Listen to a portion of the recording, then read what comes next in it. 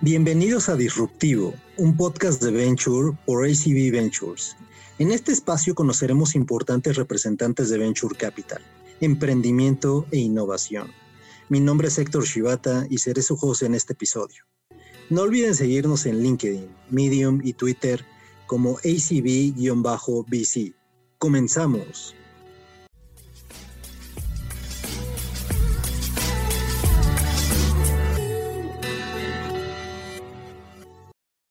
Hola, buen día a todos. Un placer estar con ustedes. El día de hoy tenemos aquí a Eduardo Valadez. Él es fundador y CEO de Refer App. Eduardo, pues tú tienes una gran experiencia como emprendedor. Antes que nada, muchas gracias por tener esta charla con nosotros y bienvenido. No, Héctor, gracias por la invitación y la verdad entusiasmado de platicar con ustedes.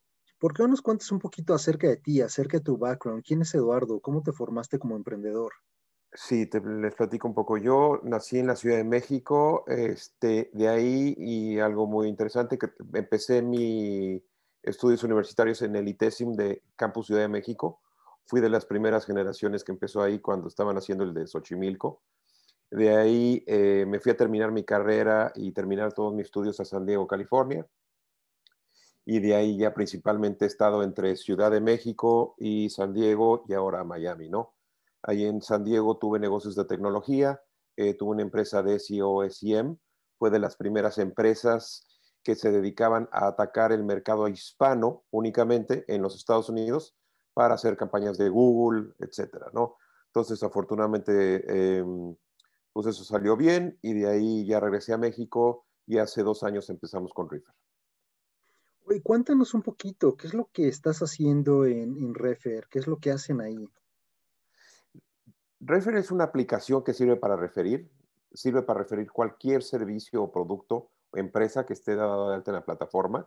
Se dan de alta. Entonces vamos a decir que tú me dices, oye Eduardo, recomiéndame un lugar para ir a comer, o yo te quiero recomendar, oye, te digo, te recomiendo que vayas a este sushi, me gusta mucho, lo encuentro en Refer, lo selecciono, se genera un código QR único y ese código yo lo puedo compartir por cualquier vía digital o también lo puedo anexar una foto. Entonces puedo, digamos que estoy comiendo un sushi que me gusta, saco una foto, le anexo ese código QR que ya trae mi información a la foto y lo puedo subir a Instagram, a Facebook, a la red social y se lo mando a mis amigos.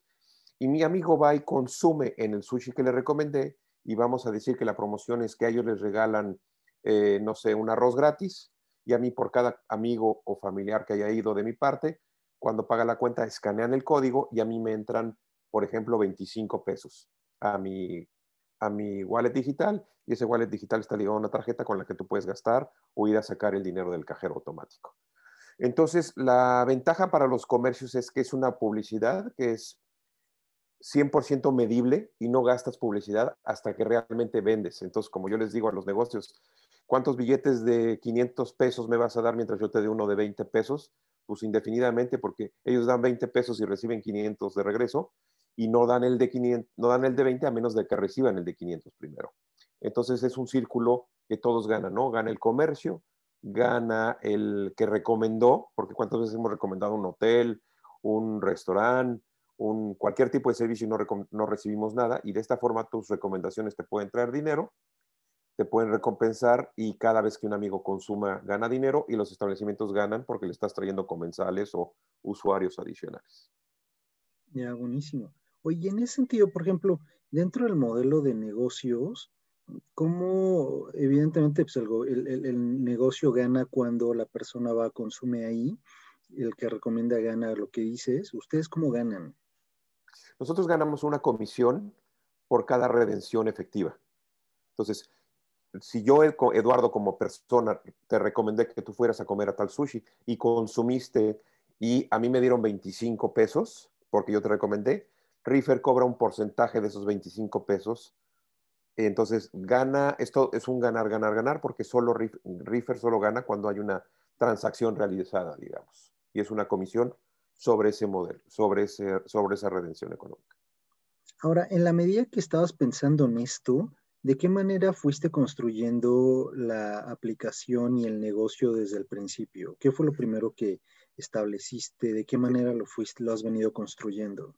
Te voy a decir un poco rápido desde la conceptualización. Yo venía de, como les platiqué, de un negocio que todo era medible. Tú si gastas en Google $10,000, tú sabes qué palabras, en qué código postal se gastaron, etcétera. Inclusive hay empresas que definen dónde van a abrir su próxima ubicación, dependiendo cuántas búsquedas hubo por su producto específico. Entonces, literalmente había empresas que me decían, oye, Eduardo, yo voy a abrir mi próxima tienda donde haya más búsquedas por este producto. Hiciera un pueblito en Texas, por ahí habrían su próxima sucursal, ¿no?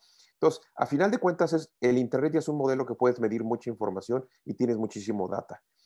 Y de repente empecé a ver, porque por azares del destino tengo contacto con una agencia de modelos, que de repente una de las modelos le pagaban $5,000 por salir en un hotel de México muy caro, que valen literalmente $1,000 la noche, se sacaba una foto y la ponía en su Instagram. Y que bueno, esa modelo tiene 900,000 seguidores, todo eso, pero yo sabía que de esos 900,000 seguidores que tiene, honestamente no hay nadie que tenga $1,000 para pagar por noche, porque son pues, chavos jóvenes que la siguen, porque es una modelo guapa, etcétera, ¿no?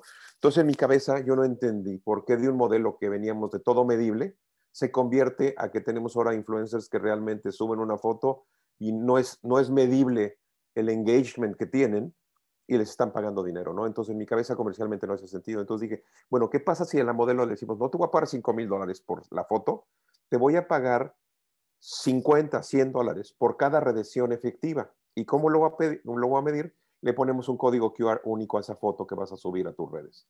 Entonces, de ahí viene la idea. Entonces, le ponemos un código único a la modelo y el señor o la señora que va y reserva la habitación, lo reserva con ese código. A los señores les dan un vino gratis, un tequila gratis por haber recibido reservado con ese código. Y a la modelo que posteó en sus redes le dan 50, $100 por la reservación. Puede ganar más de $5,000 o puede ganar menos y va a depender 100% del engagement que genere y la redención que genere. Y el establecimiento solo va a pagar por negocio realmente realizado. Entonces ahí funciona para todos, ¿no? Y de ahí empecé a trabajar en el modelo y en el business plan y me empecé a dar cuenta, y los estudios lo dicen, que realmente las recomendaciones de alguien cercano son mucho más efectivas, ¿no? O sea, nosotros vemos las recomendaciones de alguien que admiramos o vemos como una modelo, como un deportista o algo, pero realmente tú y yo que tenemos una relación y nos conocemos, es más fácil que atiendas una recomendación o vayas a consumir a un lugar que yo te recomiendo, que digo, oye, ¿sabes qué? Yo vivo aquí por Polanco, te conviene venir a este sushi, está espectacular, a que si lo viste publicado por un artista, ¿no? Entonces, realmente el modelo de, cuando empecé a trabajar el modelo de negocios, lo hice para que cualquiera de nosotros pudiera recomendar y cualquiera de nosotros pudiera ganar dinero recomendando. No tenemos que hacer una alianza con el restaurante, no tenemos que hacer una alianza con el hotel, ya están hechas con Refer en la plataforma, entonces básicamente tú recomiendas y ganas dinero y eso nos da mejor resultado tanto al comercio como a los usuarios y las recomendaciones pueden ser pues, de muchísimo más valor que nada más seguir la recomendación de un influencer, ¿no? De ahí se viene y de ahí ya empecé el modelo, obviamente, de conceptualizarlo y ir a hacer a programación. No sé si quieres hablar de eso o hasta aquí es lo que me estabas preguntando. Yo creo que eso nos deja un buen sabor de boca en términos de cómo hacer el modelo de negocio. Ahora, ¿de qué manera iniciaste el approach ya directamente en el mercado? ¿Cuál fue tu go-to-market? Ok, mi go-to-market fue poco antes de pandemia, fue exactamente en enero del año pasado, antes de que empezáramos, y realmente lo que yo veía es que tenía que tener un nicho, un sector donde tuviéramos gente que salía a comer en las mismas zonas, mucho, y gente de cierto estrato social que normalmente comiera en la calle. Entonces empezamos y decidimos empezar por Santa Fe, ahí en Ciudad de México. ¿Por qué? Porque en esa época, enero, febrero y mediados de marzo, sin COVID, realmente pues todos los que están trabajando ahí salen todos los días a los restaurantes que estaban ahí en Santa Fe y es un mercado semicontrolado donde podíamos hacer una prueba muy bien segmentada, ¿no? Entonces empezamos en Santa Fe y afortunadamente los resultados de enero, febrero y marzo fueron excelentes, ¿no? Realmente porque si tú sales a comer todos los días y por recomendar a un amigo que vaya a comer contigo te vas a ganar 25 pesos, todos los días lo hacían, ¿no? Entonces regresaban al corporativo y al día siguiente invitaban a otra persona o se lo mandaban a 5 amigos y se creó una viralización muy importante. Y así fue como lanzamos el Go-to-Market. Ahora, ¿cuándo sabes que realmente ya tienes ese product market fit y ese distribution channel fit? Eh, Obviamente, los números, tiene que haber suficiente masa crítica para que tú digas, oye, esto funcionó o no funcionó. A final de cuentas, luego hicimos otra prueba con 60 y tantas cadenas de restaurantes, ¿sí? En las 60 y tantas cadenas de restaurantes ya tuvimos literalmente miles de redenciones por mes, eran como 6,000 redenciones por mes, y ahí teníamos números de que cada 1,000 recomendaciones generaban 860 redenciones, o sea, traíamos un 86% de redención. Esos números ya son los que te dicen, Héctor, que realmente estás teniendo pues, el tráfico y la transacción que necesitas, ¿no? Realmente, cuántos es muy difícil medir en cada industria. Para nosotros ese ya fue un proof of concept interesante, cuando literalmente estábamos teniendo miles de recomendaciones en un mes con unas redenciones de 86%.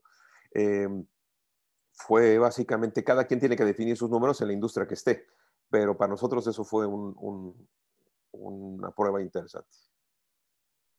Ahora, tú ya habías sido emprendedor, ya habías pasado por este proceso antes. ¿Qué tan importante en este proceso es participar en programas de aceleración o de incubación o acercarte a los famosos Venture Studios? Yo creo que es muy importante. Yo creo que cualquier ayuda te sirve. Sí, realmente estamos viviendo una cultura, se está renovando la cultura empresarial, se está renovando un poco la cultura del emprendedor en México y creo que en otros países viene esta cultura mucho más avanzada, pero creo que afortunadamente se está permeando a que realmente hay mucha gente allí que sí te quiere ayudar, ¿sí? Y que realmente tiene experiencia y creo que tenemos que aprovechar la experiencia.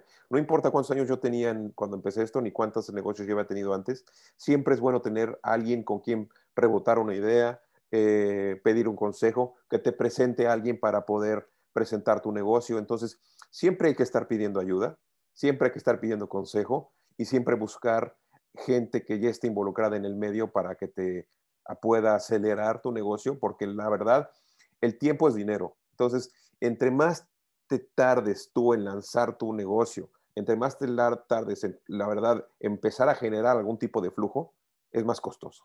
Entonces, si hay métodos o oportunidades ahí afuera, como las aceleradoras, etcétera, yo creo que sí se deben de aprovechar y es importante que se tome ese tipo de rutas. Y en México cada vez hay más. Y también se puede ir a tocar la puerta de otros lados del mundo. Yo hace poco llegué a Miami y me metí a esa comunidad y sin ser estadounidense ni mucho menos, son comunidades que si empiezas a tocar la puerta te las abren, definitivamente. Uno de los elementos para desarrollar el negocio es que necesitas evidentemente capital, ¿no? Ya sea capital propio, capital de terceros. ¿Tú cómo le fuiste haciendo con Refer? ¿Utilizaste capital propio, hiciste bootstrapping o lo has fondeado a través de terceros? ¿Y cuál es tu recomendación? Mira, yo sí empecé con capital propio, pero llega un momento que realmente pues sí tienes que buscar apoyo e inversión. Ahora, sí recomiendo el bootstrapping y que al principio tengas, a muchas gentes que lo mencionan skin in the game. ¿Por qué? Porque realmente a un venture capital le va a interesar que tú hayas puesto el dinero de riesgo y que realmente también, pues tú seas el que diriges y trabajas el comercio, ¿no? Porque realmente he visto emprendedores que tienen 8 trabajos, ¿sí? Y aparte tienen un startup, ¿no? Realmente creo que a ningún venture capital le va a gustar esa idea. Entonces creo que se ve el compromiso del emprendedor, qué tanto tiempo le está dedicando a su startup y qué tanto dinero propio le está dedicando. No importa, fueron 10,000 pesos, 100,000 pesos, 1,000,000 de pesos. Realmente creo que es el compromiso que demuestras de que sí, yo creo en mi proyecto, yo creo en mi modelo de negocio y si tengo 10,000 pesos ya se los metí al negocio. Entonces, yo sí creo en empezar con capital propio, aunque sea el día 1 y la semana 2 si quieres ir a levantar capital, pero por lo menos demostrar un compromiso de que estás convencido en lo que estás haciendo y de ahí ir a levantar capital. Y creo que sí es muy importante hacer rondas de capital, y no sé si quieras tocar ahorita un poco ese tema, pero el crecimiento lo va meritando que vayas levantando capital, ¿no? Sí, y ese es un punto importante, ¿no? Entonces, supongamos, ya le metiste dinero propio, ahora sales a levantar capital. Ahí, ¿qué es lo ideal? ¿Salir a levantar capital de familiares y amigos o acercarte a ángeles? Y de ser así, ¿cómo los descubres, esos primeros inversionistas? Mira, en un very early stage, que es lo que pasa, realmente hay que ir programando esto desde que lo vas teniendo en papel muy bien, porque el inversionista ángel, que es el que recomiendo que toques primero, el inversionista ángel va a creer en ti como persona y en tu idea.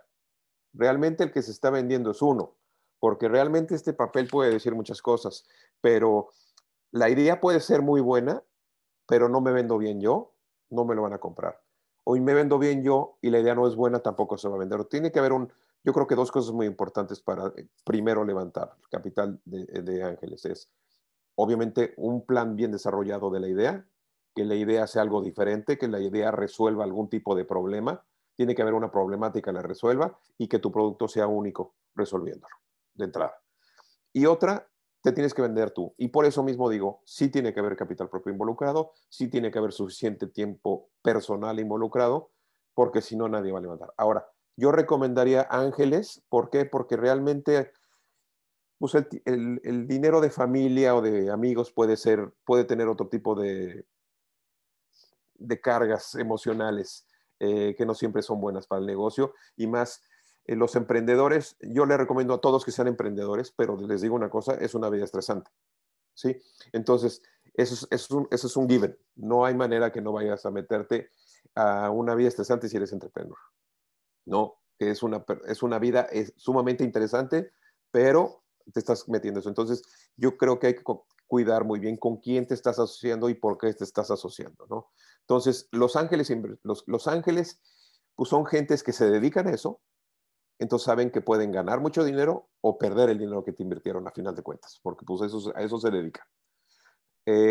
Ahora, te van a hacer el due diligence que tengan que hacer para que no pierdan dinero, pero realmente a eso se dedican, ¿no? Entonces, no es lo mismo perder el dinero de tu mamá que perder el dinero de un ángel, a mi punto de vista. Este, y un ángel creo que va a tener más conexiones y relaciones y experiencia para ayudarte también a ir por la siguiente ronda o a crecer a un familiar o un amigo. Ahora, si tienes un familiar o amigo que quisiera involucrarse en el negocio y tiene conocimiento y tiene eh, el tiempo y las relaciones, también bienvenido. O sea, no estoy diciendo que no familia, sino estoy diciendo que hay que tener mucho cuidado y analizar cada persona que se va a asociar contigo, ¿no? Ahora, una vez que has descubierto Los Ángeles, una vez que ya tienes ese network y ya llegaste a ellos, como tú dices, van a hacer diligence sobre la empresa, van a hacer diligence sobre ti y con base en eso van a invertir. ¿Qué tan difícil o qué tan fácil es cerrar la negociación con ellos? Y una vez que cierras la negociación y que ya están sentados del mismo lado de la mesa, ¿cuál es su función y de qué manera te aportan valor? Ok. eh, yo creo que desde antes, inclusive de sentarte con ellos, tú tienes que tener en tu mente una lista de tu wishlist de qué te gustaría de ellos y también hacérselo saber y por qué estás involucrándolos, ¿no?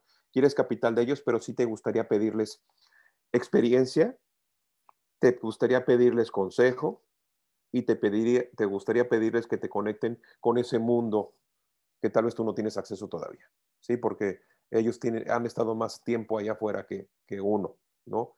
Entonces, eso es lo que yo creo que hay que entrar muy claro en la negociación. Ahora, las negociaciones, honestamente, no son tan difíciles porque, insisto, el inversionista ángel va a creer en ti y en tu modelo de negocio. Si tú haces una buena presentación y creen en ti, van a avanzar muy rápido las negociaciones y yo creo que van a llegar a algo, ¿sí? Tienes que tener mucho cuidado en cuánto porcentaje vas a dar y ceder, no por el hambre de que te den un cheque ceder demasiado porcentaje. Hay que tener en cuenta que si sigues creciendo, vas a ir cediendo porcentaje. Entonces, si cedes demasiado en la primera ronda, que es el angel investor, pues ya para cuando tengas que ir por una ronda grande, ya estás quedando en una participación que no te conviene, ¿no? Ahora, y algo muy importante, cuando vas a una ronda de capital más grande, los inversionistas, los venture capital grandes, les gustan que el socio fundador tenga mayoría. ¿Por qué? Porque dicen, me interesa que ese señor, si el negocio no sirve, al que peor le va es a él, ¿sí? Que tenga una responsabilidad grande de que tienes más por ganar y tienes más por perder. Entonces, si llegas con una participación muy baja, no les gusta mucho, ¿no? Entonces, es importante que tengan cuidado en cuánto van a dar de porcentaje a su inversionista ángel, que le digan de antemano que le van a pedir apoyo, consejo y recomendaciones para eh, avanzar en el negocio. Hay que tener claro que son personas muy ocupadas y que están en otras cosas y que va a ser tiempo limitado. También eso hay que tener las expectativas claras uno como su socio. Y Héctor, regresando a qué tan difícil creo que es, yo creo que no es muy difícil. Yo creo que la ronda del ángel es la más fácil de las rondas, siempre y cuando tengas un buen producto y un buen concepto. Los venture capital ya son mucho más específicos en sus rondas, en sus parámetros, en sus cosas que están buscando específicamente. De acuerdo. Ahora, en la medida que te estás asociando con ángeles, evidentemente una parte relevante del negocio, más allá de este capital, es el tema de tu equipo, ¿cierto? De tu cofundador, de tu equipo en general. ¿De qué manera vas construyendo el equipo y sobre todo de qué manera vas compartiendo esa participación accionaria con cofundadores y con el resto del equipo? Claro. Regreso un poco al tema de que un startup y el entrepreneurship siempre van a haber retos, ¿no? Entonces, creo que lo importante de ese equipo que vas a ir formando sea un equipo que tenga compromiso, ¿no? Compromiso de echarte la mano. Yo no estoy diciendo compromiso que trabajen 25 horas al día. No creo que sea sano ni lo recomiendo. Yo estoy diciendo compromiso de que los veas comprometidos, los veas tan enamorados como tú del producto, tan enamorados como tú de la idea.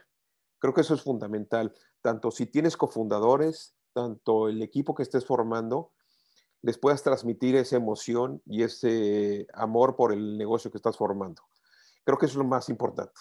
Las mejores personas que tengo en el equipo yo son personas que se casaron con la idea, eh, que si un mes teníamos problemas de flujo lo entendían y sabían que al mes siguiente lo íbamos a resolver y ellos mismos traían las ideas, que si sabían que teníamos un problema con el cliente, aunque no era su cliente, ellos podían colaborar.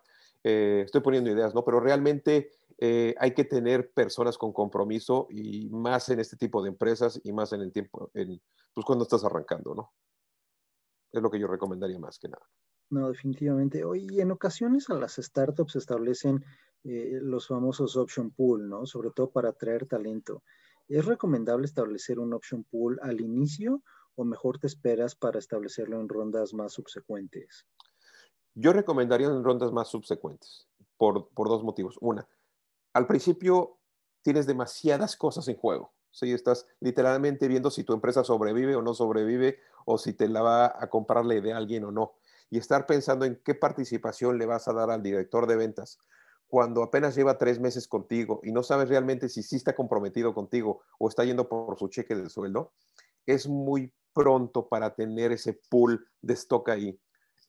Yo, a mi punto de vista, lo iría en un poco más avanzado, que si ese mismo director de ventas que arrancó contigo, que sufrió, sudó y contigo, adelante, definitivamente esa persona se lo merece y sí tendrá que haber un pool para él cuando vengan las siguientes opciones. Pero creo que al principio, inclusive creo que puedes cometer un error de dar acciones a quien todavía no se lo deberías de dar.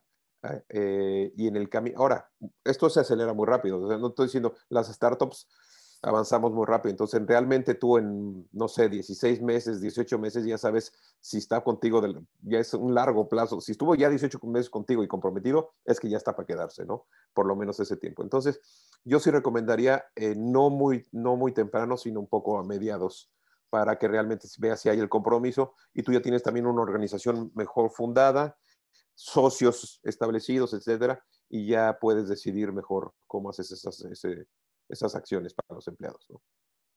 Ahora, tú has sido emprendedor, eres emprendedor en este momento. ¿Cuáles dirías que son los principales errores que cometen los emprendedores, sobre todo en sus primeros emprendimientos, Eduardo? Mira, como lo dije, en el Excel cabe todo, ¿no? Entonces, cuando estamos de buenas en el Excel, nosotros proyectamos ventas o cosas o tiempos que a veces realmente no son, ¿no?